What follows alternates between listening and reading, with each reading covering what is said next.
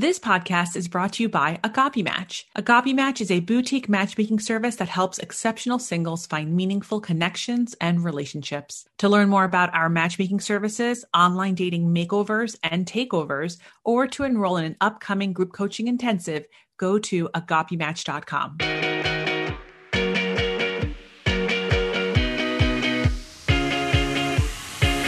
Welcome to Ask a Matchmaker. I'm your host, Matchmaker Maria. For over a decade, I've combined 4 generations of family matchmaking tradition with modern relationship psychology, behavioral science, and dating trends. With this unique expertise, each week I bring a guest on to talk about dating and relationships while answering your questions. You can ask a question by visiting askamatchmaker.com. This week's guest is John Berger. John Berger is an award-winning magazine writer and author of 2 dating books, Datanomics, How Dating Became a Lopsided Numbers Game, which was published in 2015, and Make Your Move, The New Science of Dating and Why Women Are in Charge, published yesterday. It has come out yesterday, so before I finish reading his bio, I want you to click the link in the episode notes and order his book. His book is amazing. He is a former senior writer at Fortune. John has been named to Always On Network's list of power players in technology business media. He's also a familiar face and video on television, radio, and podcasts with appearances on ABC's Good Morning America, BBC's World Service, Girls Gotta Eat, CNBC, CNN, MSNBC, NPR, and Fox News, discussing topics ranging from dating to investing. He is a graduate of Brown University, and John lives with his family in upstate New York. John, congratulations. Second book. It's been a while since I last saw you. I mean, I feel like I see you all the time because, you know, we're friends on social Facebook. Media. We check in with each other. Yeah. So I know what's happening. I know what's going on with your family. I know what's going on with your books. But you and I hung out a lot with Datanomics years back.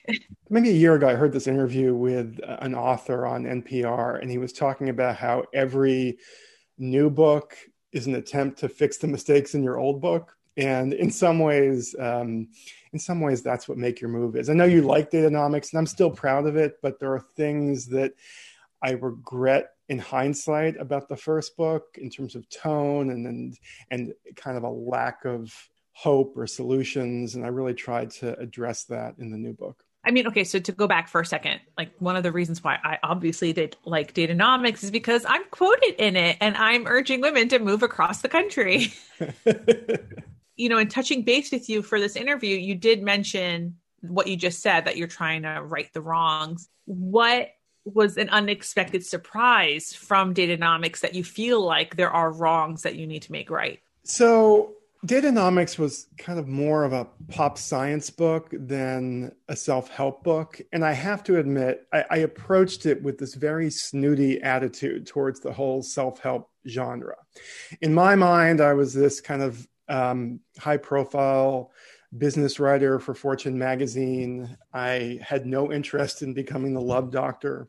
I thought I was writing like the Moneyball of dating. And I wasn't sensitive to the fact that obviously baseball is just a game, but dating is deeply personal for a lot of the women who are affected by the phenomena I was writing about in Datanomics, this imbalance between college grad men and women in the dating pool.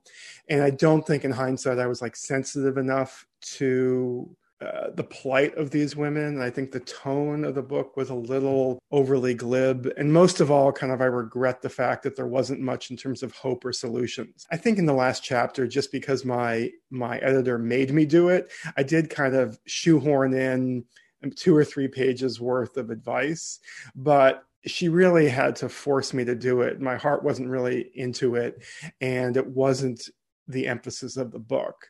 But as you could probably have predicted and told me ahead of time, once I got out on book tour with Datanomics, I thought the whole knowledge is power thing would be enough. But it was, to some extent. I mean, women were happy to hear that their problems and their dating woes weren't their fault and it wasn't all in their heads. But the Q&As would start and women would still want me to explain to them how to fix their love lives. And I didn't have really good ideas for them then. I do now, though. Somehow, I mean, one of the, and I can't wait to go through the solutions. Like, one of the biggest differences that I saw between both books, I have both books at home, is even in your chapter outlines are just really different. Like there's a call to action for each chapter in your new book, Make Your Move. And it's like, as I was reading it, I kept thinking, let me just take a step back. One of the things that I love about certain dating books, I don't like all dating books as a dating professional, but like books like yours, especially this one, Make Your Move, or books like Dr. Terry Orbuck, who wrote my favorite relationship book, 5 Simple Steps to Take Your Marriage from Good to Great. What I love about both of these books is that there is a science-based approach. So you're looking at studies, you're looking at percentages, you're looking at, here is what's happening. And it's not from a place of like, oh, let's all adopt an abundance mindset, which, by the way, I think mindset counts for a lot. But I think by having a science-based approach, it kind of goes back to what you said before, like knowledge is power. But now that you have this type of knowledge, what can you do with it? So I want to give a couple of examples from your book. I want to talk to you about. Okay. So for instance, I think we're going to disagree on something. So I'm really excited about this, but okay. So in your first book, you were a big proponent of mixed collared dating. So women who maybe have white collar careers dating men who might not be college educated. So I'm going to read an excerpt from your book. Contrary to popular belief, very few college grad men end up marrying secretaries or cocktail waitresses. College educated men are actually less likely than college grad women to marry someone without a college degree. Among recent newlyweds, 32% of college educated women married someone with less education than them versus only 20% of college educated men, according to a 2018 study published in the Annual Review of Sociology. Tell me more about that. I think there's this popular belief out there, and maybe it has something to do with Hollywood, I'm not sure, that men are really open-minded and they're willing to date anybody. And as long as she's cute, it doesn't matter, if she's a seamstress or a UPS driver or cocktail waitress.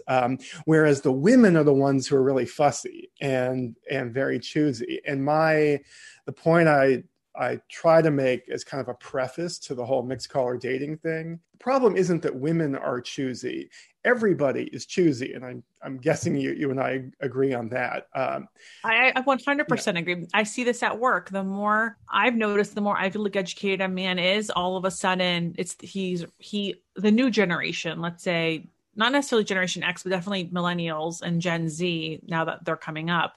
There is it doesn't have to be Ivy, but at least top 35 universities. I do think the onus gets put on the women a lot, and you have these married friends and the moms telling the women, oh, you're too picky. Well, the men are picky too. It's just the problem affects the women more just because there is this imbalance in the dating market. So if a guy is too choosy and is only willing to date white collar women, highly educated women, there's just such a vast supply of fabulous educated women in their 20s and 30s that he can be choosy and it won't come back to bite him. If a woman does the same thing, though, and limits her dating pool just to the Ivy Leaguer who works at Goldman Sachs, she's really limiting her dating pool. And it's decreasing the odds that she's going to, have the happily ever after, because the pool of men she's willing to date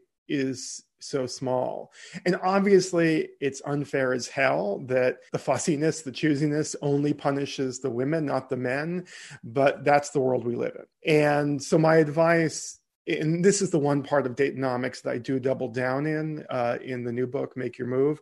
My advice to everybody is to just open your minds, be open to the possibility of dating people from a different background. You could discover that in comparison, that doctor or lawyer or Wall Street guy that you were dating was kind of a jerk in comparison to the plumber or the electrician or the cop who you were unwilling to date before. And another thing that I always like to point out is there's this idea out there that if you don't have a college degree, that means, you're not ambitious or you don't make any money, things like that. I present this as a joke, but it's actually true. I mean, I guarantee you my plumber makes more money than I do. And he actually shows up at my house often driving his Audi. So I'm 100% sure of this. And given how much I've paid him over the past year, it makes perfect sense. And also, your typical blue collar guy, when he enters into a relationship, when he enters into a marriage, he's not carrying with him $50,000 in student loan debt. And you know as well as anyone how much one partner's debt, particularly if it's an outsized amount of debt, how much of a stressor that can be on a new relationship. Absolutely. Absolutely. And to what you just said, I want to actually read a question I received last week and my answer to it. Someone had asked me during Ask a Matchmaker, is it bad to judge prospects by their job or line of work on apps? And my response to this was yes, because who the f are you? You don't know a stranger just because he tells you what he does for a living.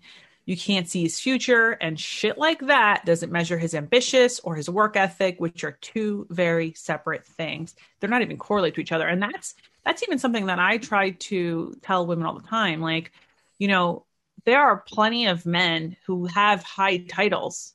And I recall this one time where I introduced a woman to someone who was a CTO at a major company. He has stock options and he plans to stay there for the next 10 years. Like that, he's the CTO. He loves where he works. She judged him for it. She said he lacks ambition. Mind you, he's, maybe making $1.5 million a year, stock options. He's, very well respected in his career. And she's measuring, and I know this might sound like nonsense to most of my listeners, but that's just one example of, I could give you many that are, average Joe ones as well. And I love that you mentioned, your plumber. I always think about, and I think he listens to this podcast, I always think about the guy that fixes our air conditioning unit every summer because we always have problems in this house.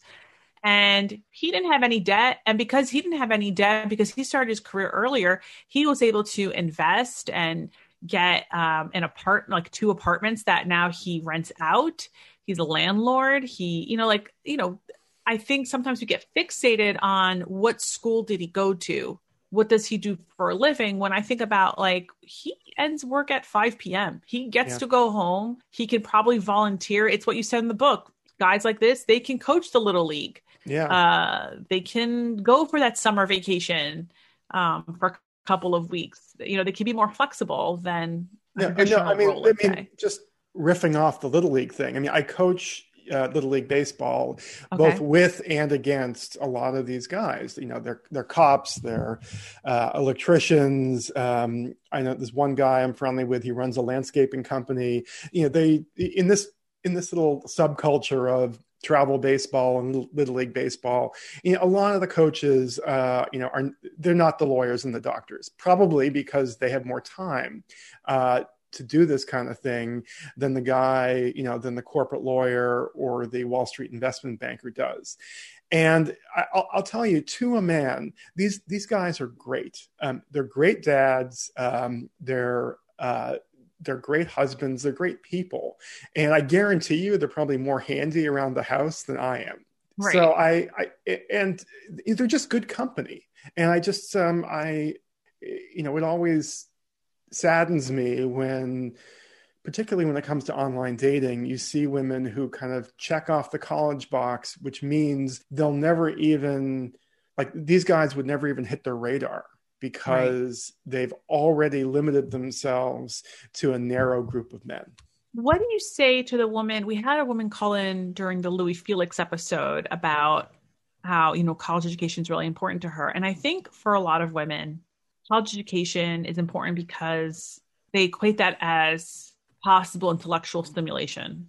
What do you say to a woman who, has advanced degrees, formal education, intellectually challenges herself, who hears this now and says, well, this is advice is not for me. Like, I want someone who's at my level. I'm literally repeating what women are currently thinking while listening to this. I want someone who's at my level intellectually. He can understand what I'm saying. He reads the newspaper. Again, these are not, I know, John, I'm looking at your face. These are not limited, obviously, to a title. I know plenty of men with PhDs who don't do any of these things, but.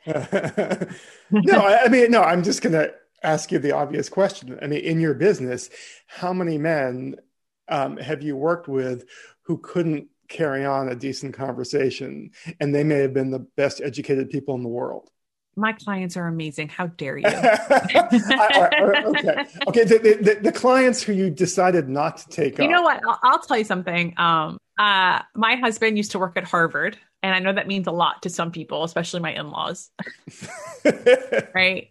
But I've met some of my husband's former coworkers, not necessarily people who worked with my husband. In fact, I believe the people that work with my husband are just really brilliant, nice, kind people. But I've met other people in his periphery there, and I'd be like, really? This person works at Harvard? Really? Because it had nothing to do with their intelligence. It had to do with their social intelligence. Yes. And I don't mean socially awkward. I mean, I don't mean that at all. I can deal with social awkwardness. I'm talking about the lack of self-awareness through the situation, which on any other woman, she could have a PhD from, Princeton. If she was in the car with him on their way to Cape Cod, I think she would struggle to speak to him or even listen to a podcast together. Yeah. I mean, my brother went to Yale and has a PhD from Berkeley in applied math. And I guarantee he's a great guy, but I guarantee no woman has ever wanted to have a conversation with him about applied mathematics. Right. Again, I think I believe intellectual compatibility is a really important thing in any relationship. My advice to this, and especially looking at reading your book, is that yes, you should totally open.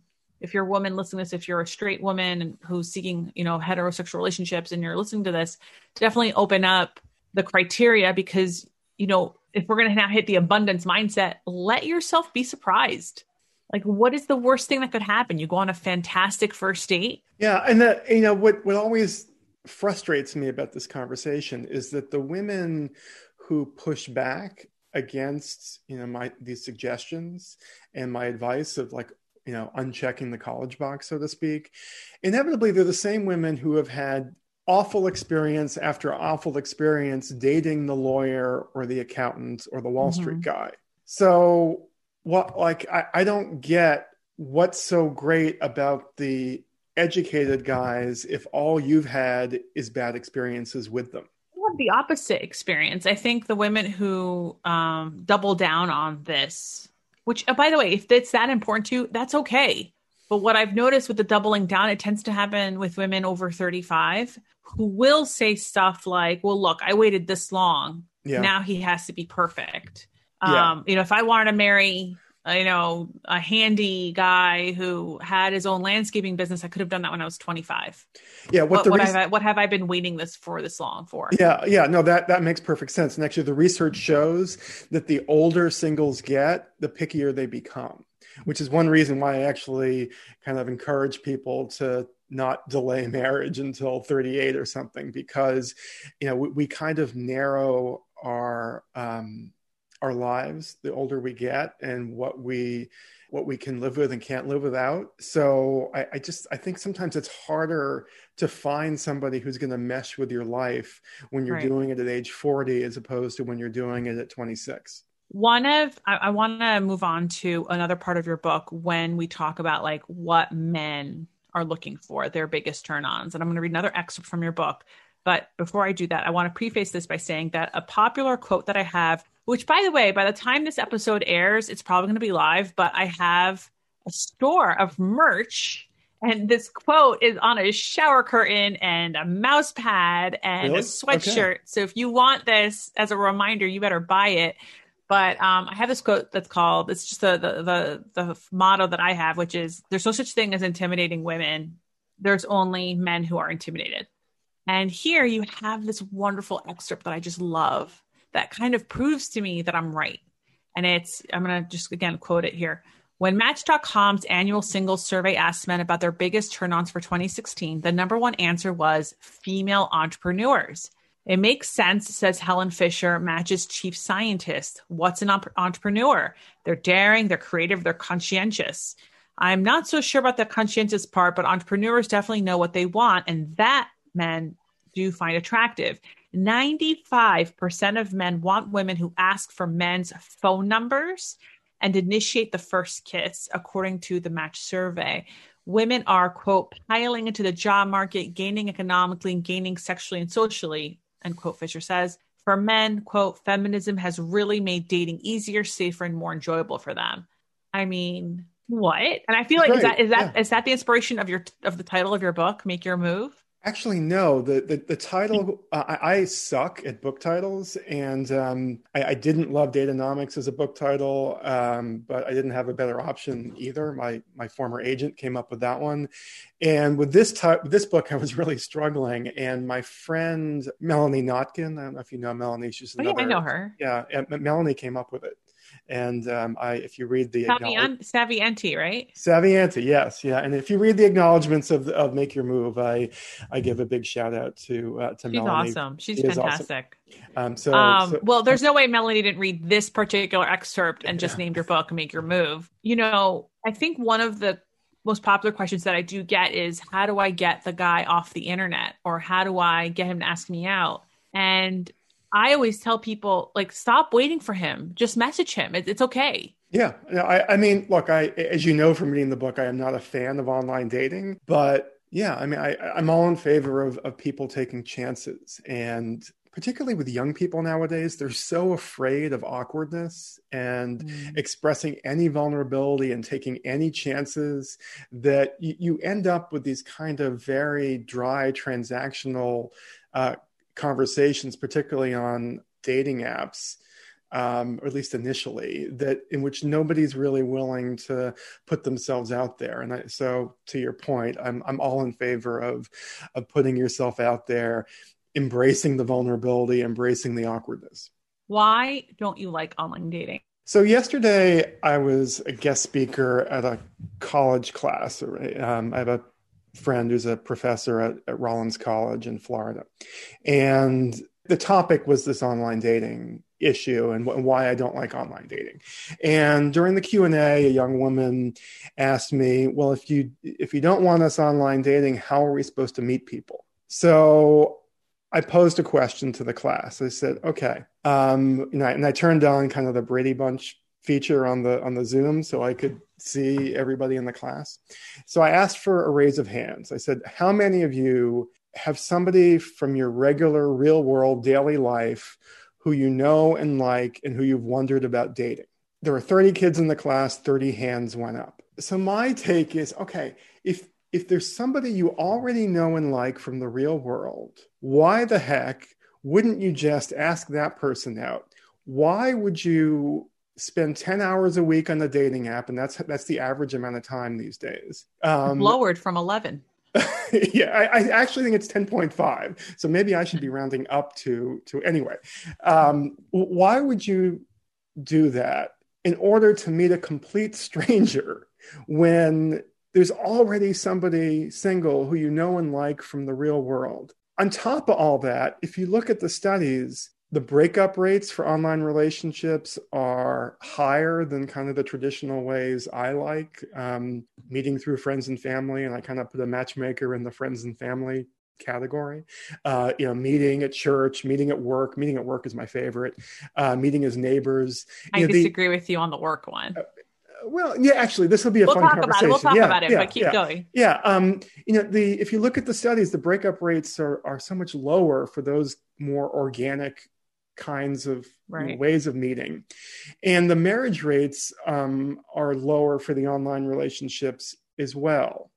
Now, I guess I could live with all that, particularly during COVID times. I could live with the lower success rates if there wasn't this whole other concern. And that is, there was this, the the survey just reveals what I think women already know. But Pew Research came out with a survey not so long ago that showed 53% of women consider online dating unsafe. And 1/5 of women have been threatened with physical violence while using a dating app. If there was a singles bar where 1/5 of the women were being threatened with violence, who would ever go back? I mean, I don't think people would even lay on an operating table if they knew that those were their chances. Now, let me throw in a little bit of a caveat. I'm not opposed to all kinds of online dating. There are actually some niche dating apps that I like a lot, and I write about them in the book. And I also, look, I understand that, we're talking in the middle of a pandemic, and it's a little different right now. But a book isn't a magazine article. Like, I'm not writing for the here and now. I'm not writing about one moment in time. Maybe I'm an optimist, but I don't think, life 6 months from now or a year from now or 5 years from now is going to be what we're dealing with right now in terms of COVID-19. I'm acknowledging, and I do in the book, that dating it during a pandemic is different, but I still think there are better options than using a dating app. I just spoke at a conference called Reboot Fest last week. It was in London. And what did they have me speak on was how to meet people not online when you're stuck at home. I'm speaking at another conference next in 2 weeks, same thing. So there are people that want to learn. Okay, if I don't want to meet someone online. I'm tired of swiping across strangers' faces. They're not even human anymore. They're just avatars. Where can I meet quality people during a global pandemic? And one of those things that I do say is, like, your friends are your best resources. And I'm sure I've said this in the past on a previous episode, but yes, we're all stuck at home, but you can host a friend of a friend party. Get 5 of your girlfriends. They all have to bring one guy friend. This is again for single women who want straight relationships, we all have one single straight guy friend. Yep.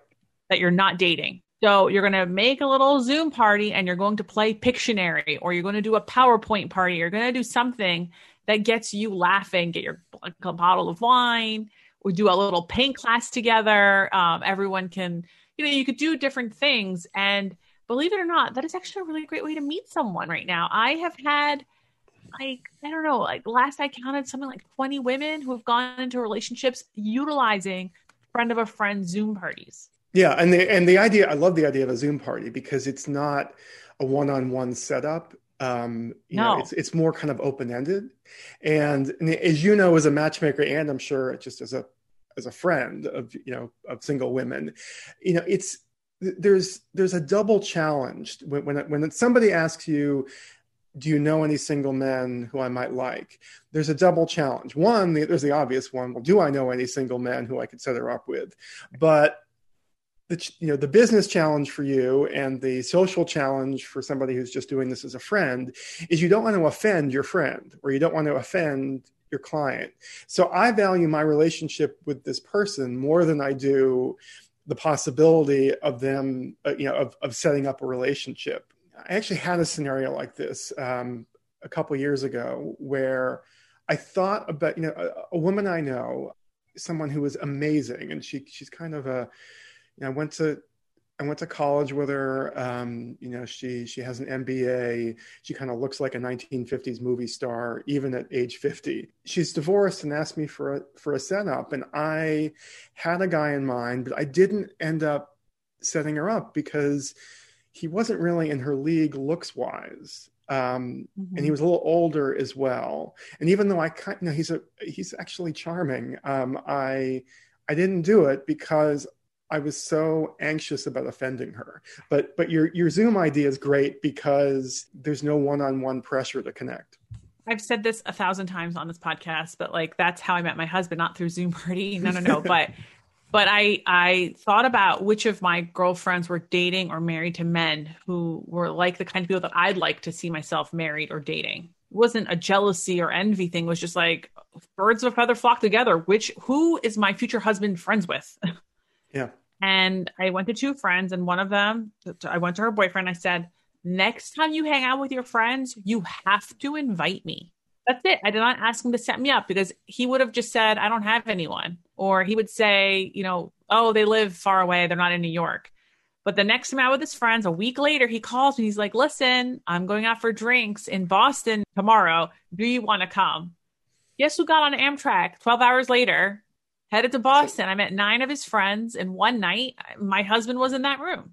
Right. And the fact that your husband and the other guys there were within your social sphere, and there was some accountability with your friend, the same way your clients are accountable to you. That accountability is so important. So that even if it's not a romantic match, with whoever was at that bar in Boston, right, you knew that they were going to be reasonable people, right? Less chance of getting ghosted, less chance of flakiness. This just happens across the board whenever you're introduced by a human and not by swiping an avatar. Of course, this is where you and I disagree. I personally do not like to shit on online dating sites. I think online dating sites are a fantastic tool, especially during a pandemic. Another thing that I want to talk about today is about this study that you uncover and how it's actually a bad study. Oh, the Trivers one. Yes. Can you talk about that?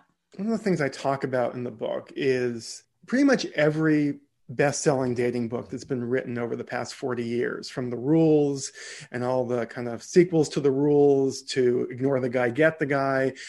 Basically, there have been a million copycat books of The Rules, written. And all of these books have one thing in common, and that is they advocate a very complicated version of Play Hard to Get. I agree, yeah. If you listen to the authors talk about it, the argument that they make is, well, this is biology, and that men are hardwired to chase, and the female imperative in mating is not to pursue the best mate. Rather, it's to be a passive filter of male advances. And I don't blame these dating book authors for kind of buying into this, because the academic, the evolutionary biologist who has been pushing this idea and who has all these acolytes in the field of evolutionary biology, scholars like David Buss and others. This isn't some nobody who came up with the idea. This is Robert Trivers, who is widely considered to be the most prominent evolutionary biologist of his generation. So if the most prominent evolutionary biologist of his generation, is pushing this idea that biology hardwires men to act one way and women to act another, I get how you could kind of be snookered into believing this. So you mentioned in the book about his study. He did a fruit fly study. Yeah, well, okay, can I just before I get into that, I just want to give you a sense, though, of what kind of a human being Robert Trivers is. He may be prominent, but his prominence is highly problematic. So a couple years ago, I think it's the Journal of Higher Education, maybe it was even Reuters, there was a news site that confronted him about the fact that a big chunk of his research funding had come from Jeffrey Epstein, the sex offender financier. When confronted with this, I'm going to read you the quote. This was his explanation, or this is what he said. By the time they're 14 or 15, they're like grown women were 60 years ago. So I don't see these acts as so heinous. So this is the kind of human being that a whole generation of evolutionary biology, has kind of grown up around. Okay, I'm not defending him. Yeah. I could understand his point if it was post-war Europe, where women were not educated, look at how much we've grown this past year during a pandemic. Like, you add on years here to your like knowledge bubble, right? I feel like 1 month is like equivalent to 1 year. So we're doing this for 10 months. Yeah. Here we are. And so I look at my grandmother, right? She survived a genocide. So did my grandfather. At 15, she got married to a 30-year-old man. That's what everyone did. This is post-war. Is she a child? Yes. Okay. But he's trying to use that that example, like Virgin Mary, right? Like people who had children young. I mean, I think I The hear what last you're 10 saying, years. but the operative part of this quote is, so I don't see these acts as so heinous. No, no, no. Yeah. Okay. That's what Yeah. I'm trying to say Yeah. is that I could see what he's saying if we were talking about 1940s post-war, 1920s All right. post-war, if people are All right. struggling, people are hungry, whatever. Okay. But in today's, like, the women that, first of all, I don't agree with him at all, full stop. But to go to his point, like the women that Jeffrey Epstein abused, A, legally do not have the right to consent, but B, they're very young. We Yeah. don't even allow people to rent cars until they turn 25, or people to drink until they turn 21, because we know that their hypothalamus is not fully developed to understand the consequences of their decisions. Right. So, but let's segue to what you asked All about right, with the study. sorry. Okay. No, okay. I just wanted to put that out there because I wanted to Yeah, have some yeah. context of what kind of a person Robert Trivers is. And Got it. actually, if probably shouldn't be my publisher would kill me if I touted another book while I'm promoting my book. But there is this phenomenal book that Angela Saini, who's a science writer in London, she wrote. The title is Inferior, and it's basically a book all about how science has gotten women wrong over the Okay. years. And she actually interviewed Trivers, and she basically chewed him up and spit him out. It was phenomenal. So, but I love okay, it. okay, okay. So tell me what she said. Okay, so over the past 2 decades, there've been maybe a half dozen, probably more, female evolutionary biologists who have basically debunked a lot of the science that had been accepted as canon, by male scientists within the field. And I'm talking about scholars like Patricia Gowady at UCLA, Sarah Hrdy at UC Davis, Zomaya Tang Martinez at University of Missouri. The most interesting case, though, is Patricia Gowady, the UCLA biologist. Her initial area of research involved the mating patterns of eastern bluebirds. Until she came along, the conventional wisdom had been that bluebirds are monogamous, at least during mating season. But what Gowady found in her research was that the female bluebirds were actually flying away at night to mate with other males that were not their primary partner. And she had kind of genetic data to prove this. And when she presented her science and presented her research, there was one example. The male evolutionary biologists considered the whole thing amateurish. And one guy in particular actually said to her, "The bluebirds in your study must have been raped." So she became, I don't even want to go there. It's Okay. it's so stupid. Like, I don't, yeah. As you can imagine, she was pretty frustrated with all this. So she and 3 colleagues decided to replicate this seminal study on fruit fly mating that Trivers and a lot of his followers had used to it was like the seminal bit of research that kind of underlied all these ideas about mating. Before we even get into what was wrong with the study, I think we could probably state the obvious that it's kind of silly to be drawing conclusions about human mating based on what fruit flies are doing in a petri dish. But that's a whole other thing. So anyway, in the original study, the male fruit flies always initiated mating. The male fruit flies always moved to the females. The females never moved to the males. The original study also claimed that female fruit flies were willing to basically share an alpha male fruit fly with other females, and supposedly 20% of the males weren't actually mating. So Gowady redid the study exactly as it was described in the original research, videotaped it, did all the genetic research. And what she found is that the original study on which so much of this science is based was complete bullshit. The female fruit flies moved to the males just as often as the males did to the females. The genetic data didn't support the idea that 20% of the males weren't actually procreating. When the science writer I mentioned, Angela Saini, when she confronted Trivers with this, he kind of hemmed and hawed for a while, but eventually he acknowledged, well, Patty, that's Patricia Gowady, Patty's a good scientist. I'm sure she's right. Well, if she's right, that means everything that you've been saying for 30 plus years, is now, up for question. And it's also been, I'm sure, his studies have also been adopted by right policymakers, social engineers, like so many things that, I guess that's nuts that the peer review studies, and like you mentioned, that a lot of the evolutionary corrections came from female scientists. Yeah. I can't recommend inferior Angela Saini's book high enough. She really does a phenomenal job digging into all this. I love that this podcast has transitioned into like science gossip. I am here for it. The one last thing that I want to talk about before I let you go is tell me why you think it's okay. I know you're a proponent of this. I'm not. Okay. About office dating. Are you supportive of it? Are you supportive? I think the workplace is the best place to meet a spouse. My brain is about to melt. Okay. Now I will throw in a caveat. I'm talking about finding a life partner. I'm not talking about like a one-time hookup or something like that.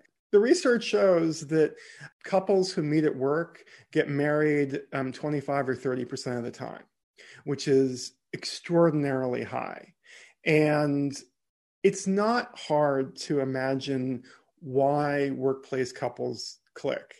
And that's because you already know each other really, really, really well, right? You already know if your senses of humor, mesh, if you're dishonest or cruel, all those flaws get exposed in the workplace, correct? People you work with, you know them better than you probably do your own siblings, right?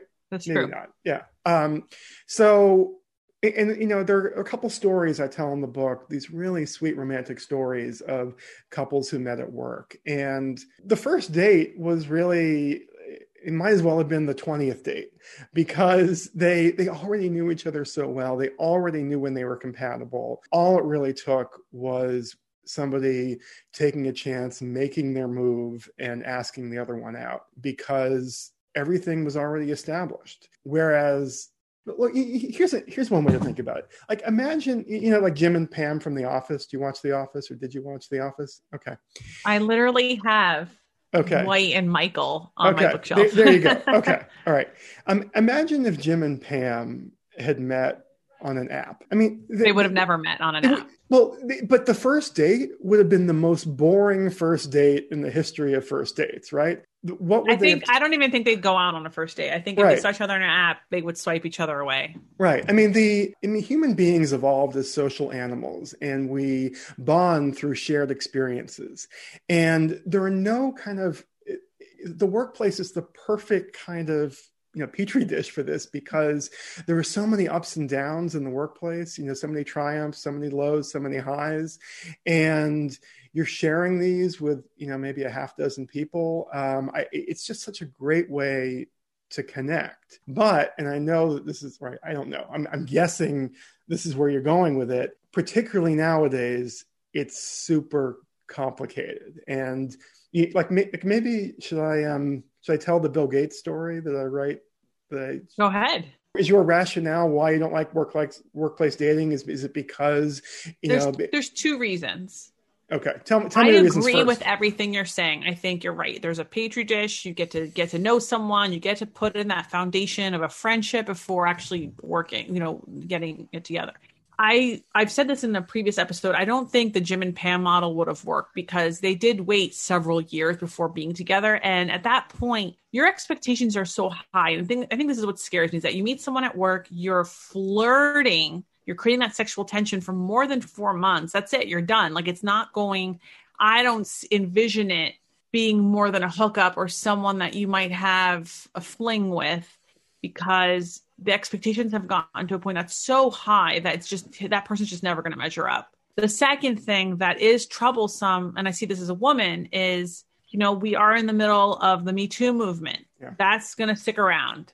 I think that there is a massive power dynamic at work where you don't want women risking their growth in their career over a man, because that's usually who gets punished in some way or another. We're going to agree to disagree on the first I one. know, totally okay to Yeah, disagree. it's fine. It's fun to disagree. I love it. Yeah. I love disagreeing with you, John. Yes. It never happens, but now it's happening, so it's great. Well, I know that you talked about the politics thing before, and I think I mentioned to you once that if my parents didn't have politics to argue over, they'd have nothing to talk about. Right. So I'm Yeah, like, you've told me that before. I think disagreements are good. With your first point, I just disagree. The like I said, there are two different studies I've seen that show that the marriage rate for couples who meet at work is either 25% or 30%. So I feel like, there is something there. Now, your second point, I think, is a great one, and it's certainly the challenge that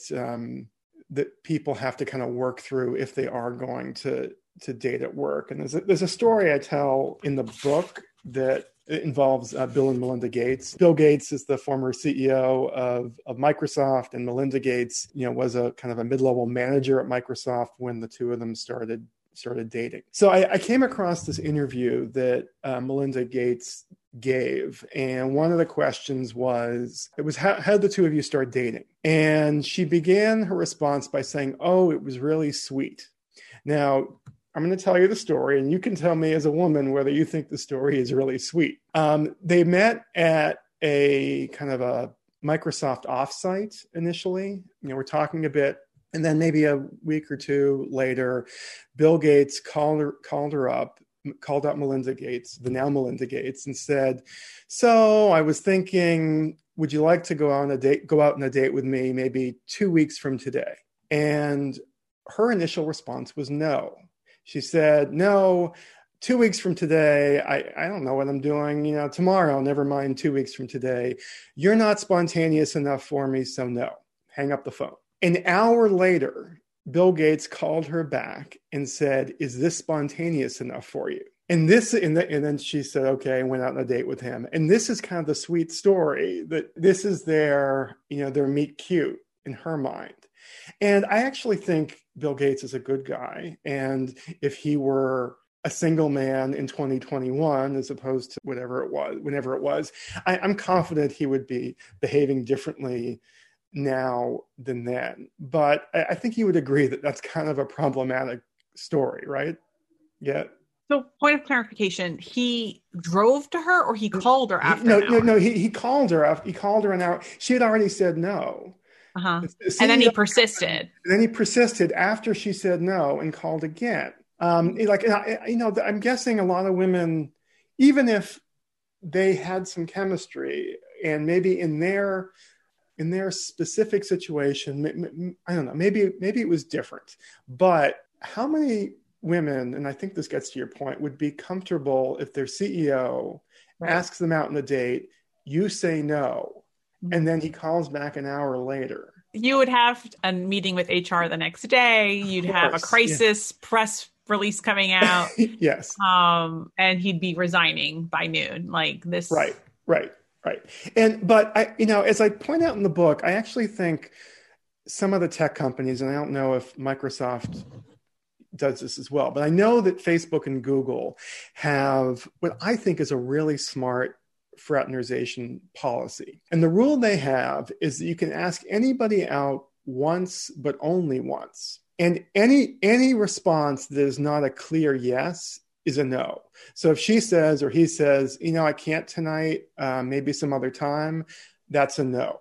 If you ask again, you're gone.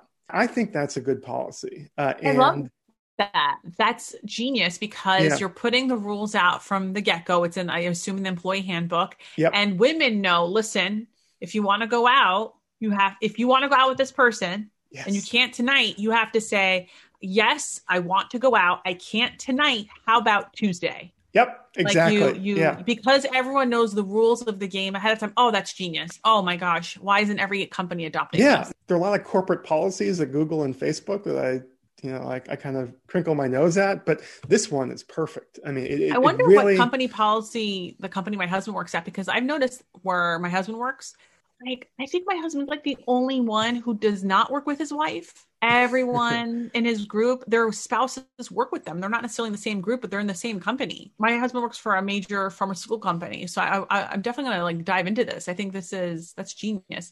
John, thank you so much for coming to Ask a Matchmaker. Are there any major takeaways about Make Your Move that you want to share before we let you go? What we've talked about are two of the big themes, but there are others. I'm like a big fan of women proposing marriage. I'm a big fan of dating younger because I think some of the older guys are so jaded and warped that like the younger guys might actually be more marriage material. For women to date. For women to Wow. date younger men. As I mentioned before, I had one woman tell me of Datanomics that it was the most depressing dating book she'd ever read or something along those lines. And I really tried hard to sort of include a lot more romantic storytelling. And I hope you Right. kind of felt that as you read along, that I was, there are a lot of really sweet, wonderful stories that illustrate the advice that I'm giving. And I think it makes the whole book a much more fun read. It is a fun read, but I think it makes the book great. And maybe I can put great in the title, but I think the book is great. This was I really enjoyed reading it. And you are right. There are different themes in this book that we definitely did not cover today. So for those of you interested in hearing more about Make Your Move and receiving empowering advice based on science and studies, definitely go to your independent book seller or Amazon and purchase Make Your Move by John Berger. I will have the link in the episode notes for you to click. John, where can people find you if they want to follow you or follow up on social media? So on both Twitter and Instagram, I'm John Berger 1, and I'm going to spell it just because both of my names are spelled oddly. It's JONBIRGER, John Berger 1. My website, author website is johnberger.com, and you can find me there. Another thing I always like to mention is that I do these kind of virtual book club Q&As. So if you want to read Make Your Move in your book club, you can get more information about the book club Q&As at johnberger.com. That's awesome. Well, again, thank you so much for coming to Ask a Matchmaker. Thanks, Maria, for having me on. And thank you for listening to Ask a Matchmaker. Do you have a dating or relationship question? You can visit askamatchmaker.com to submit your 60-second audio question or written question. I like to take both. You can also follow me on Instagram at Matchmaker Maria for more dating and relationship tips. As you know, every Wednesday is Ask a Matchmaker, and your questions are fantastic. I love answering them. And if you want to have a little bit more fun, you can also follow me on TikTok. I'm at Real Matchmaker Maria on TikTok, and that is where I review your online dating profiles. Those are fun. Anyway, until then, be lovable and more importantly, be likable. See you next week.